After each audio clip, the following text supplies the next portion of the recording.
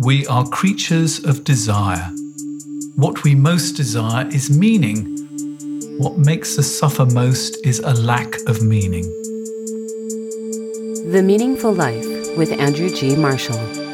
Marital therapist, author, and communications trainer Andrew G. Marshall invites guests from all walks of life to discuss what makes life meaningful. Hello, I'm Andrew G. Marshall, and my witness this week on The Meaningful Life is Jed Diamond. Jed has a master's degree in social work and a PhD in international health.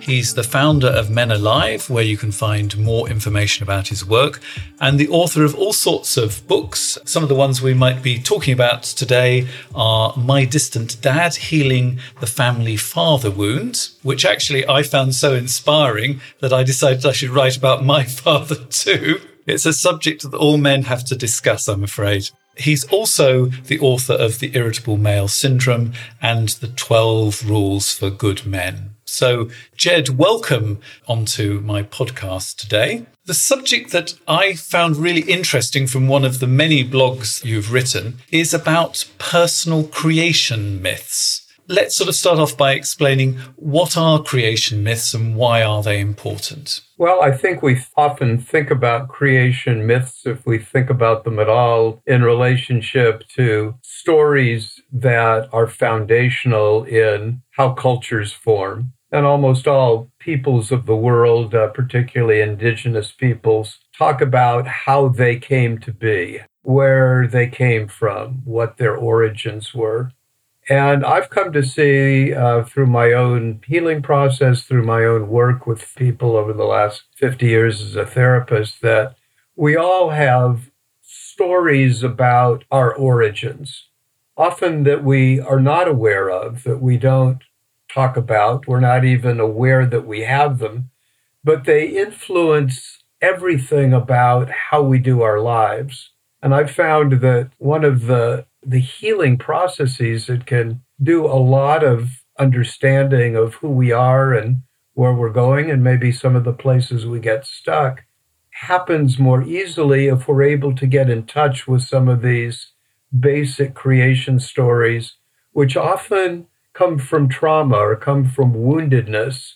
And so without being aware of them, that story or that way we see the world or how we view ourselves, how we view relationships, how we view other people, often is colored by a traumatic experience or set of experiences in our early lives. America will have a creation myth itself, the nation, not just people. So we get sort of into this idea. Explain to me what you think the creation myth for America might be. Well, I think, we're aware, many of us, that, at least through my eyes, America is coming to the end of a certain era of, we might call it the American Empire. There have been many empires in the world. The British Empire certainly was one, and there were many other empires that came and then declined. And there's been numerous studies about empire that indicate that empires last, if they last a length of time, about 10 generations, so about 250 years. And America started our independence 1776. And if you look at 2020, where I'm sitting now and we're sitting together in that year, it's 246 years. So this is about that 10 generations.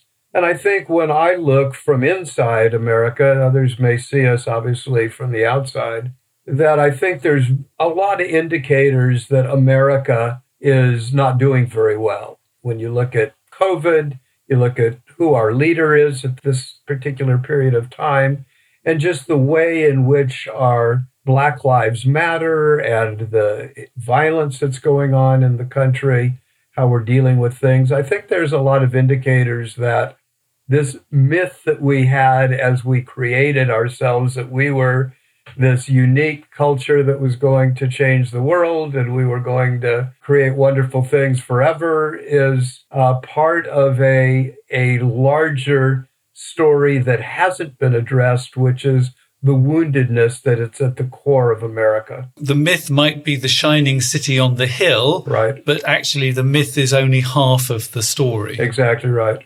Let's look at the sort of myths that we ourselves might have. And having read your fabulous book, My Distant Dad, which I recommend 100% to every man, and in fact, actually every woman as well, if you want to understand how men work. You are very generous and share a lot of your foundation myths. So let's sort of split it up. Let's talk about your mother first. What sort of myths of your personal creation did you get from your mother? Well, my mother was a very independent woman. She had moved from the South to New York to get away from the upbringing she had had in the South. And this was in the 1920s. And she was kind of one of the original flapper girls, independent women. She might have been a feminist at the time. But she had a great fear of dying. And she was constantly afraid. So when I was born, came into the world in 1943. That's kind of my year of creation.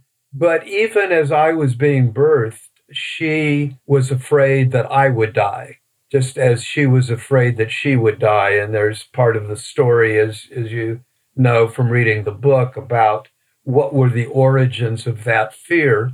But I grew up with this dual fear that somehow she was not going to live very long. She would tell stories about when I would finish high school. I'm so glad you finished high school while I'm still alive. I wasn't sure I'd see the day you'd graduate from high school. And that kind of story that I never thought about as a story or something that influenced me, but deep down inside, I grew up with a message from my mother, which is, you have to be independent. You have to take care of yourself, because you never know when the person closest to you is about to die, because it could be any day now. That sounds terrifying to me. Well, it was the terror that I spent a lot of my life avoiding. And the way I avoided that terror was I lived a lot of my life in a fantasy world. It was as though I pushed aside those messages that I'm going to die that I got from my mother. And what I said is, well, in the world of fantasy, in the world of make-believe, nobody dies. There are magical people that are always there to support me. So that was one way that I pushed aside that fear of she's going to die and I'm going to be all alone and then I'll die. The other way I did it was becoming supremely independent. From an early age, I took care of myself and I went places on my own and I did things on my own, as if to say, I don't need a mother. I don't need anybody. I can take care of myself. Give me an example of something that would shock us now that you did as a young person. Well, there were many things. Some I can't tell in public, but one of the things that I didn't think anything of it was from the time I was probably 8 years old, I would take the bus from where I lived in what's called San Fernando Valley, which is outside of Los Angeles. And I would take the bus into Hollywood, and I would go to movies on my own as an 8-year-old, or I would walk the streets and meet interesting people. And, my mother had to work, so, I was kind of on my own. And she, just, so as long as you get home, before dark.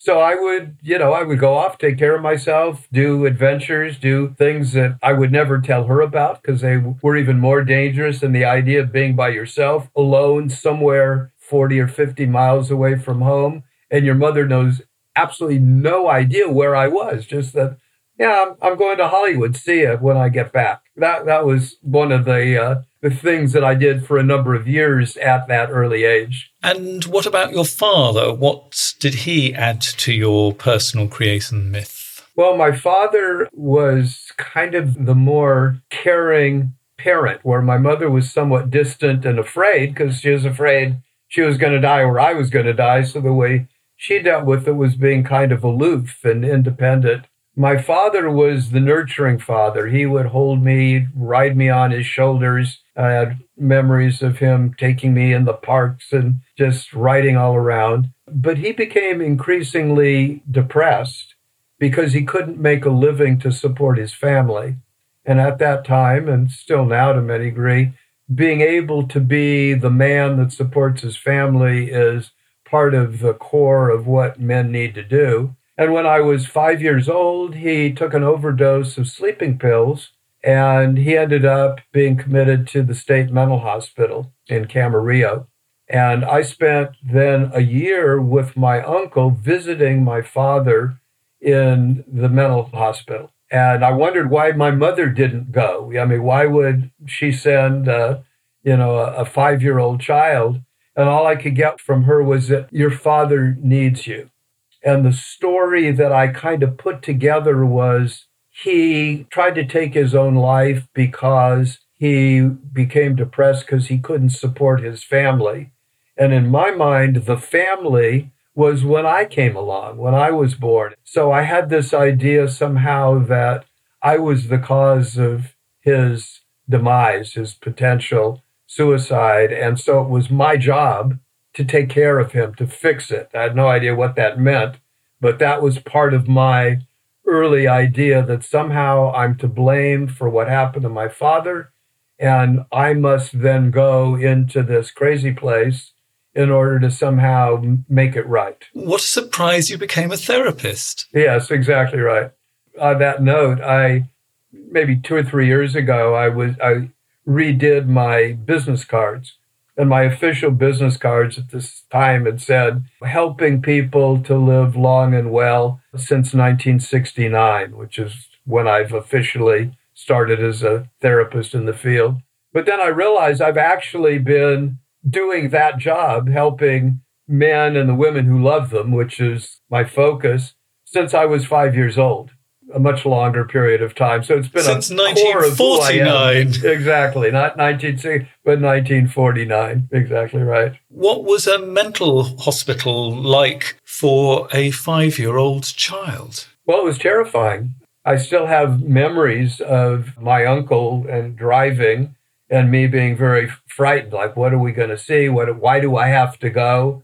And he would just hum a tune and we would get there. And remember, from the outside, it looked kind of pleasant. It had palm trees in front and manicured lawns up front. The thing that tipped me off was the bars on the windows. And then when I got inside, there were people rocking and drooling and crying and screaming. And it was like, my God, why am I here? Why is my father here? And then I saw him, and I remember the first image I had the first time I went was he had this kind of wild-eyed look in his eyes, and he hadn't shaved for a while, and he had little bits of food embedded in his cheek and his mouth. And I realized something is terribly wrong with where I am, with my father, and it just reinforced somehow that I must have done something terribly wrong, that he ended up here, and I must do something miraculous to try to fix things. He actually ended up running away from there, didn't he? Well, I ran away first. You ran away first? Yeah, after a year of going, I reached a point where I came one day with my uncle, Uncle Harry, my father's brother-in-law, married to my father's sister. And one day we got there and my father looked down at me and looked up at his brother-in-law and said, Harry, who's this kid you got with you? And he had reached a point, being in the hospital at that point for a year, where he obviously had gotten worse, not better, and he didn't know who I was. And so I finally went back and confronted my mother and I said, listen, I don't want to go anymore. I don't want to stay. So she said, okay, you don't have to go. And he stayed from that point when I stopped, he remained hospitalized for another 7 or 8 years until one day on one of the visits, still with his brother-in-law, who came to see him every Sunday, that my father walked away, just said, Harry, I got to go across the street and get some stamps. And he went across the street and he never came back. And he actually hitchhiked from the hospital, which was north of Los Angeles, all the way into Los Angeles, and started a whole new life on the streets of Los Angeles out of the mental hospital. What foundation creation myth did you then sort of tack onto the one from your mother for the one for your father? Well, what I got from that I started with the people closest to me are going to die, so I have to be independent, be on my own. Then I added on to that, the people closest to me are going to go crazy, and I'm probably going to end up in a mental hospital because I'm going to be like my father. So I had, again, this view, but again, I hid from that. I told myself deep down, I'm going to go crazy like my father, but I can't contemplate that. So I told myself, first, I'm going to fix it. I will fix him. And that was my early thing. Then he escaped. And then I basically denied that he existed. People ask me, so, as kids do in schools, what does your father do? And what I told them, my father died. That was how I dealt with it. My father died. Oh, okay. People could at least understand that. But I basically actually came to believe my father didn't exist anymore. That was the way I at the time dealt with the fear of the reality that my deep creation story was embedded in me, and I covered it over and hid from it for many years. Although we're talking about this in a very sort of rational, clear way, this was all entirely unconscious. And, you've done a lot of work to actually get to the point that you can actually bring it up to the surface and look at it. Exactly. It's pretty terrifying, but we can sort of cope with it. But with it all hidden away and stuffed down and entirely unconscious, it's going to be really driving you along and making you make certain kind of choices. Now, what were those choices that it made you make that you were not conscious of, but your unconscious was driving you along with? Right. It drove me to be, as I said, very independent, learn to take care of myself very early, learn to cook, learn to get where I needed to go. I started earning a living when I was about 7 years old, selling Christmas cards over the holidays, had a bicycle route delivering newspapers. So one part of me was independent man, young man, and then later an adult. But my relationships, I was a loner. I didn't have any friends. I didn't have, as I got older, I had a hard time relating to women. I got involved in sexual relationships, but no intimate relationships. Eventually got married and then got divorced and then got married again and then got divorced again. So my relationships were a mess. Professionally, I was working as a therapist and very successful, counseling people and writing books and trying to keep hidden the fact that I'd been married and divorced and married and divorced and, this whole other life that I was running from. But that was at a point then where things started falling apart for me. Because I sort of get the picture that on one level you're pushing people away, but if you think they're all going to die and you're going to be left alone, you're going to cling on to them. So we've got clinging and pushing away. Am I hearing it right? Exactly. Mostly pushing away, but you get lonely pushing people away. And so eventually you hunger to get connected. And then you want to hold on tight. And you hold on tight so much you smother the people that you're close to. And they want to run away from you because you're, for me, both clingy and very angry. You mentioned I wrote some other books, including The Irritable Male Syndrome, and dealing with the way I had dealt with my depression and my anger was in the relationships. I would cling, and then if they didn't do what I hoped they would do, I'd get very enraged at them and hold them at the same time and yell and scream at them. And most people don't like that. Funny that really, isn't it? But you can't have a meaningful life if you've got all of this, sorry, I'm going to use a non-technical term, all this crap running in your system that you're not really aware of. Right. So it is incredibly important to be able to put together your creation myth because it begins to make an awful lot of sense.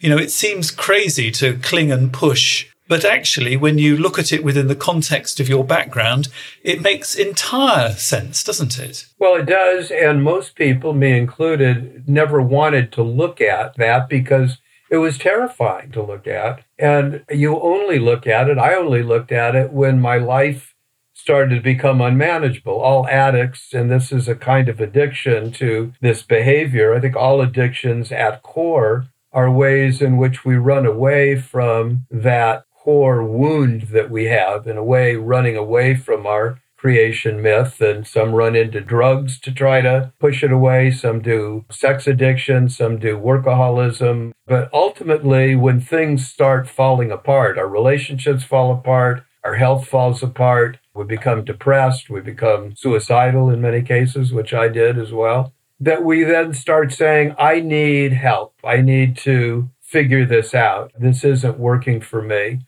And so for me, it started with self-help groups and support groups. It started with therapy and me reaching out. Even though I was a therapist, I finally went to other therapists and said, listen, I know I'm a good therapist, but hey, man, there's another side of me that I need to talk about because, it's a mess. So things started then to come around, as they often do, after the dark night of the soul, where you hit bottom in your own way and say, I just can't keep going on like this. It's too destructive. It's too painful. And then we start to figure out what's really going on. And that was where I began to, one, remember what in fact happened to me when I was a child. And I began to get some of those pieces and starting to put them into place, and then to understand them and then to build on them. So what was your personal dark night of the soul? Well, there were numerous ones. I don't know that there was, it's a literary kind of thing that there is and for some there is. There were numerous ones for me. There was the breaking up of my first marriage and the divorce that came after that. There was the breaking up of our family because we had 2 children, and the loss of my connection to my children was another one. Another one was when I remarried a woman who slept with a gun under her pillow. And I thought that she was the perfect partner for me. I didn't realize the gun under the pillow might be a tip-off to somebody who might say, maybe some of this self-destructive energy or flirting with death or this feeling of afraid of death that I was creating. So that was one, particularly when we reached a point where it looked like one of us was going to die, and either she was going to kill me or I was going to kill her. That was another dark night of the soul. But together, 2 or 3 or 4 of those congealed to get me consistently in a place of deep understanding, deep reflection, and deep healing. Once again, once you understand the creation myth, it makes sort of sense that if you're frightened of dying, then, you're going to challenge that, marry a woman with a gun. It sort of has a bizarre kind of logic to it, but you don't see that logic unless you understand the creation myth. Exactly. The fear is, if I ever look deeply at these things, the fear tells you you're going to die or you're going to go crazy. Those are my 2 very core parts of the creation. Either I'm going to die because I will push away the people or they will leave me and I'll be all alone and I'll be like a small 5-year-old all alone and die, or I will lose my mind and I will be physically alive, but I'll be locked up in a mental hospital and get electroshock treatments. My fear was you just end up a vegetable. That was the image of being in a nut house back then. So those are the fears that you have to look. But when you finally do, you realize, as you say, it all makes sense. And it's not so frightening. And you go, oh, I get it. I'm not so crazy. The fear of death is understandable. My flirting with and getting married to a woman with a gun under her pillow, well, that does make sense. And you start putting your life together and you return to your life, basically. It's like taking the puzzle pieces of a a very complex puzzle that has all been confusing, and you have a piece here and a piece there, but there's big chunks missing. And all of a sudden you go, it starts to fall into place. Your life starts getting clear, and you begin to relax into your life. As you know, I'm now married for the third time to a woman that I've been married to now for 40 years. She attributes a lot of our good and healthy 40-year marriage to the fact that I've been in a men's group that's been meeting for 41 years. And that was kind of my first being able to reach out to others and be vulnerable and tell my story and to listen and feel like I was with a group of men, a group of brothers who could hold this very, what I thought was this crazy story that nobody could understand. I know lots of men who would rather chop off 2 of their legs and maybe even their penis rather than admit to other men that they feel vulnerable. But as somebody who's been in a sort of group for about 5 years of other men, it is wonderful. Well, it is. It's life-saving, and it's part of what we all long for. We long for the brothers some of us never had. We long for the parents that we didn't have or wanted. And, we talked at the beginning of the father wound, which was kind of at the core of my male defenses and my male disconnections. And when you're able to begin to heal that, you begin to heal your relationships with men. And often, in order to heal our relationships with women, we have to be in the company of other men. I talk about in the new book that you mentioned, the 12 Rules for Good Men. The first rule is join a men's group, because I think we often have to be in the company of other men and be vulnerable with other men before we can really feel comfortable as a man in our own skin. And if we can't feel comfortable as a man in our own skin, we're not able to have intimate relationships with anybody.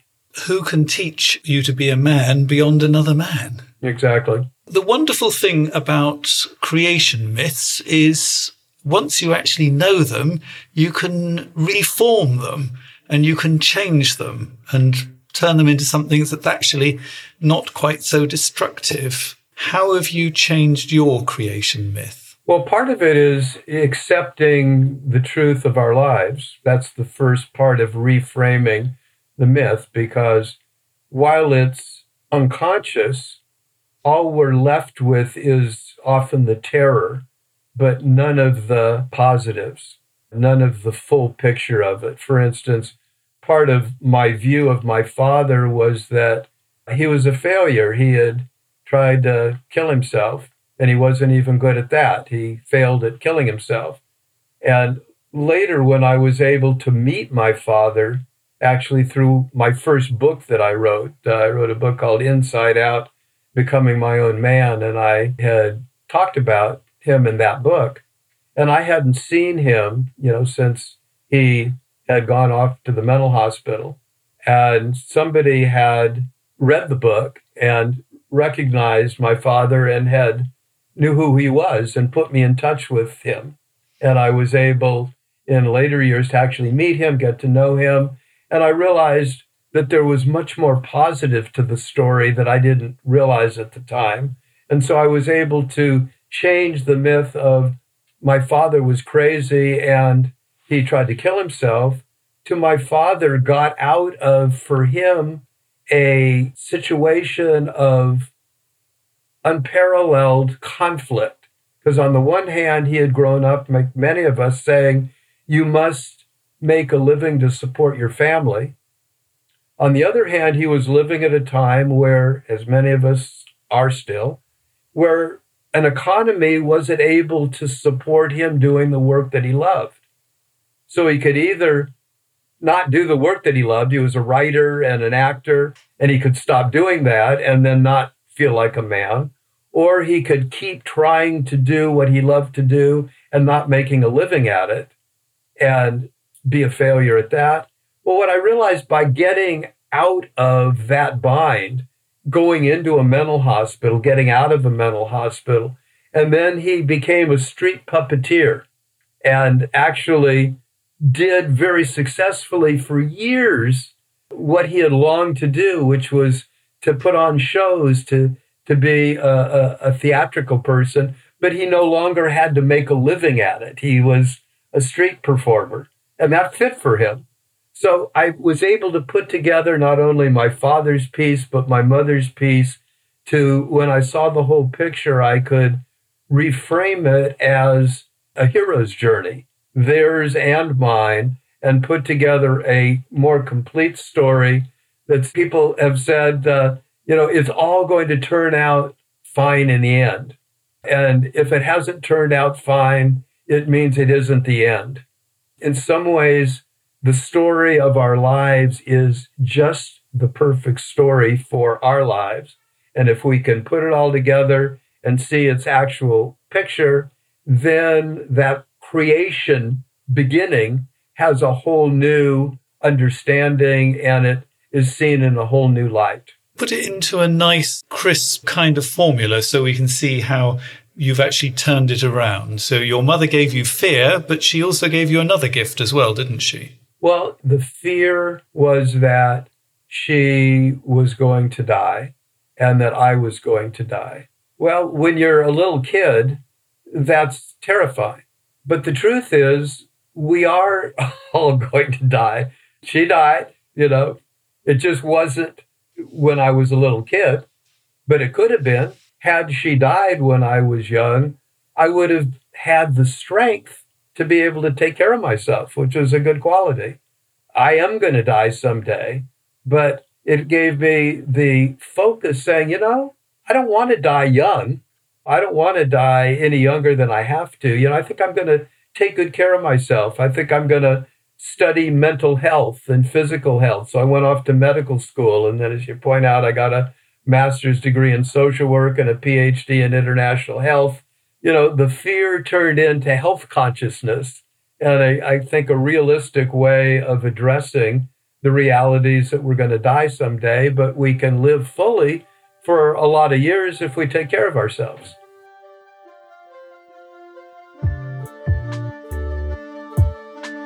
The Meaningful Life with Andrew G. Marshall. Please follow us on Twitter, like us on Facebook, and visit our website, andrewgmarshall.com/podcast, where you can join our supporters club and unlock bonus material and other benefits.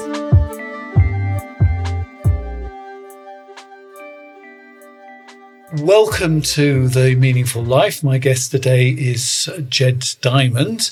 I hope that you're enjoying this meaningful life because we need your support. If you join our supporters club, you get all sorts of wonderful benefits. One of them is that you can write a letter into us that I discuss with my guests. And so, Jed, I have a story from, a letter from a man, but it does have a story in it as well.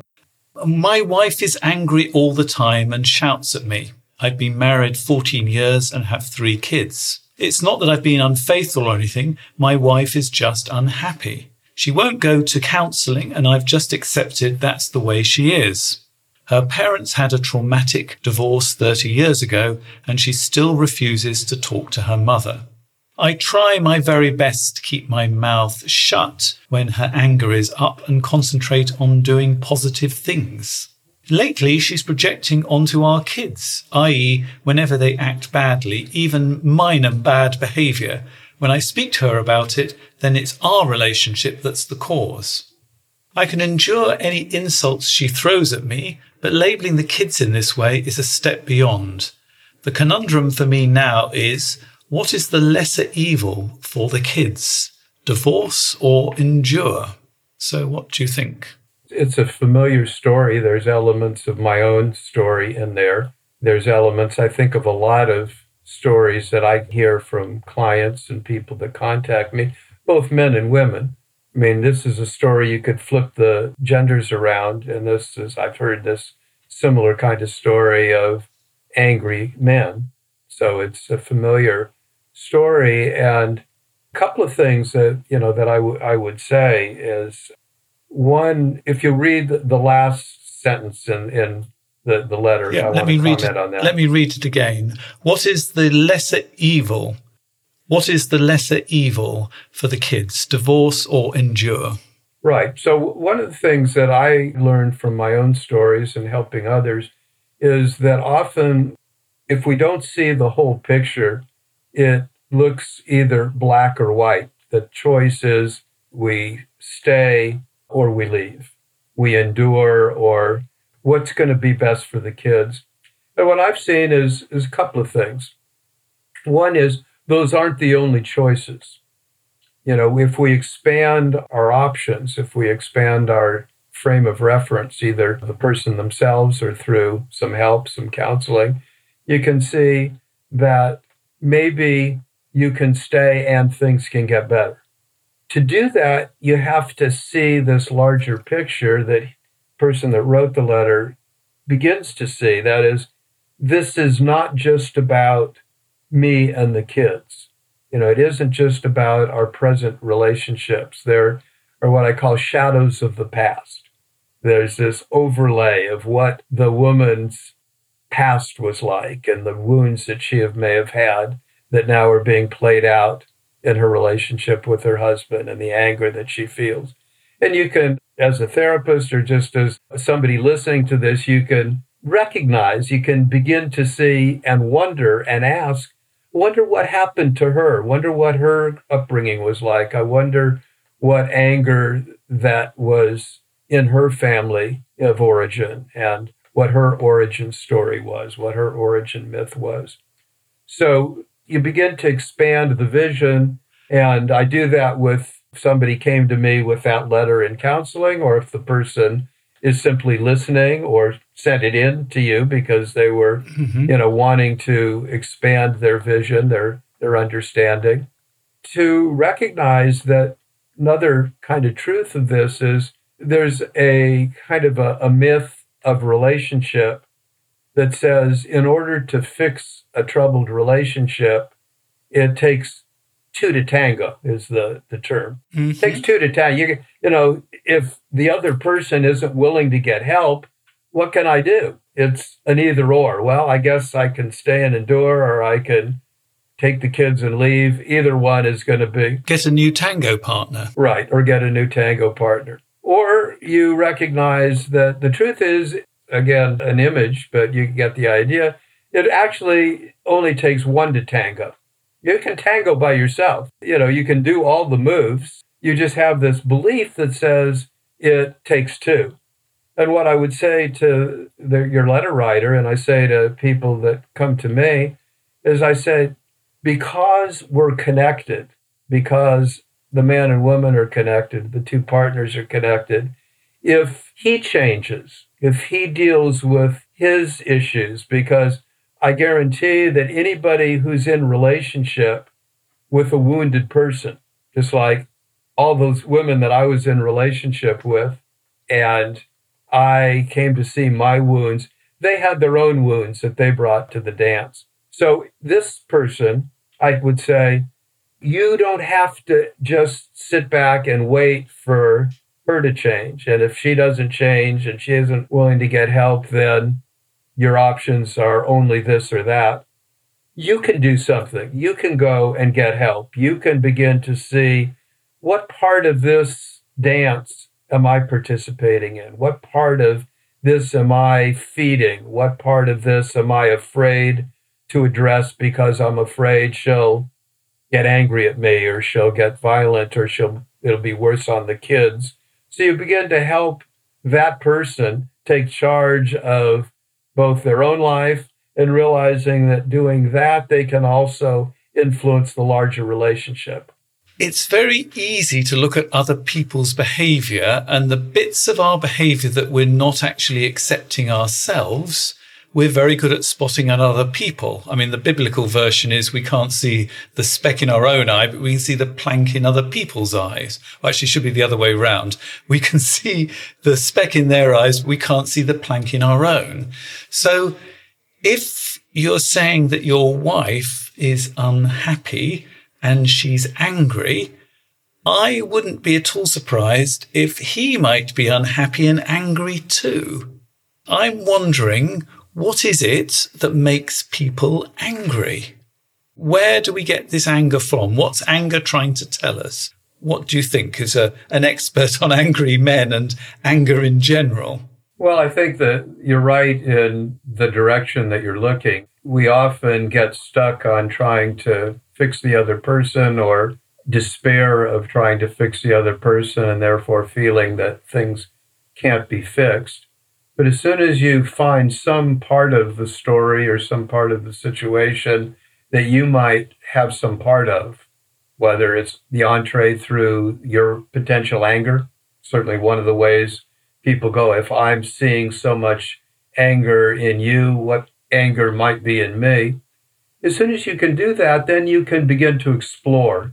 And if you're in relationship, you can explore together. So instead of being in conflict, you go, let's explore what the anger is trying to tell us.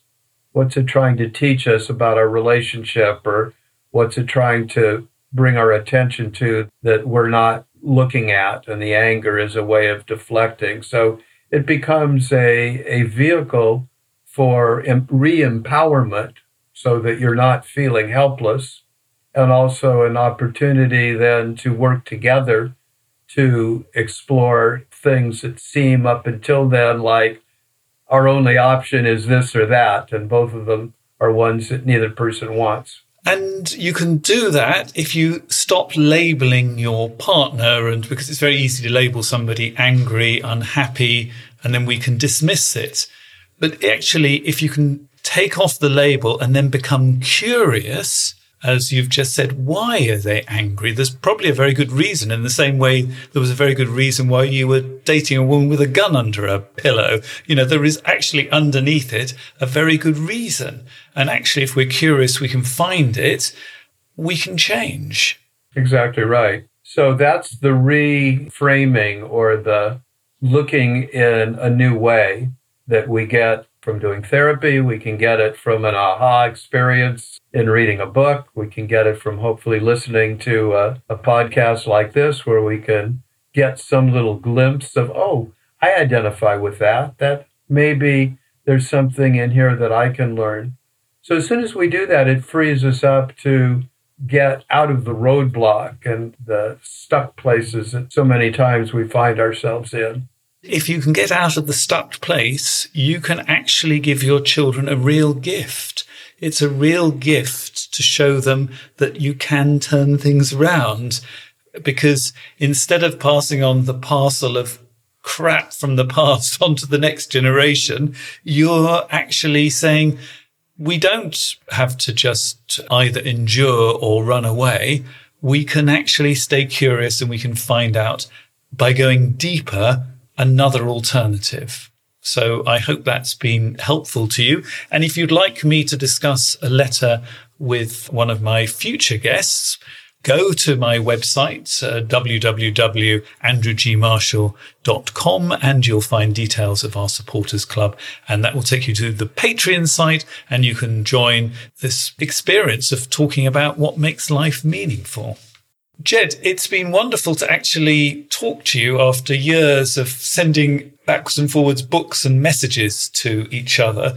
And I'm sort of thinking about what I've sort of learnt from you today. And I think what I really value is the fact that you've been doing this for so long, that you can actually give the big picture, the long picture, and to actually be able to see that long picture is really important. That, we have this idea of our Father, and with time we can have an entirely different one. We've just got to stay curious.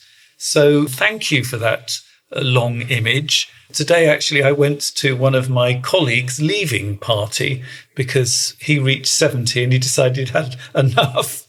You're past 70 and you're still working, and I think that is a wonderful gift to us. So thank you very much. Is there anything from our conversation today that's made you think about things in a different way? Well, I think just the whole exploration, as you know, the article that I wrote that you responded to, in which we spent quite a bit of time looking at origin stories, was really unpacked in a way that, as a writer and as a therapist, a lot of what I do is in my own mind in my own office, sometimes with my own creative process as I think and write, or with one other person.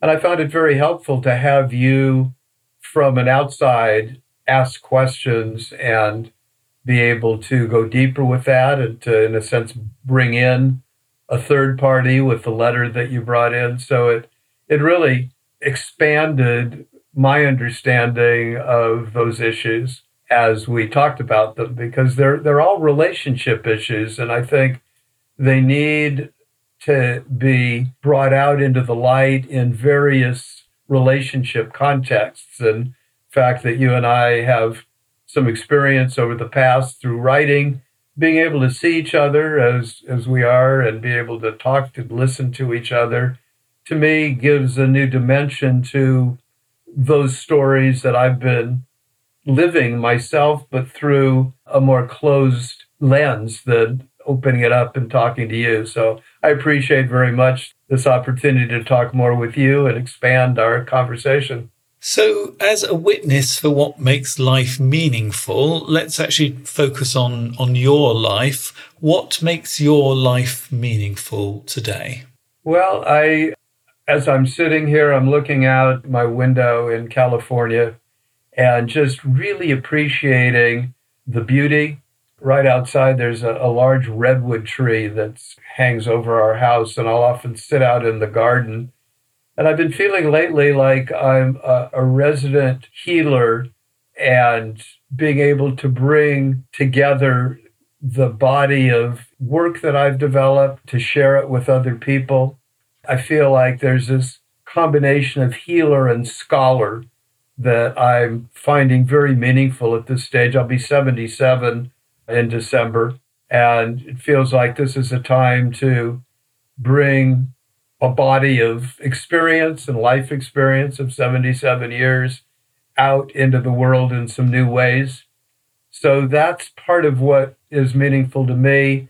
And then, my personal context, I have 5 grown children and 17 grandchildren, some of them grown, and 1 great-granddaughter.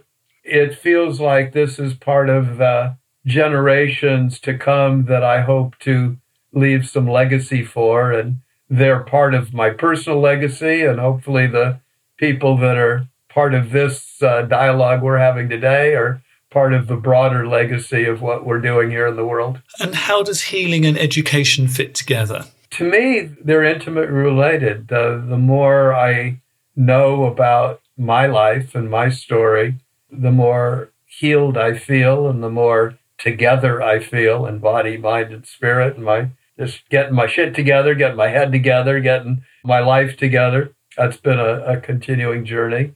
And to me, there's nothing more fascinating when you look at what's there to know in the world, starting with ourselves and then radiating out and finding out we're all connected to this larger story. We have a 2 billion year history of relationship, male and female. I talked about when I wrote the book, 12 Rules for Good Men. It was actually inspired by my wife, who said, with all that's going on in the world, we need some good news about men, and how can men heal? And, we need to heal the male-female divide and bring the sexes together. And I wondered, how far back does male-female go? And found out it was 1 billion years ago. So you've got these 2 billion-year-old stories of male and female. And in a way, it continues all the way back to the beginning of life, and maybe before that into what other dimensions there are. So as I sit here under my redwood tree and bring together some of the scholar and healer together and share that with the world, I can't think of anything more fun, more interesting, more enjoyable, or something I want to continue to do as long as I'm living. And more meaningful as well. Jed, thank you very much for being my guest on The Meaningful Life today. And that's where the conversation is going to end for most people.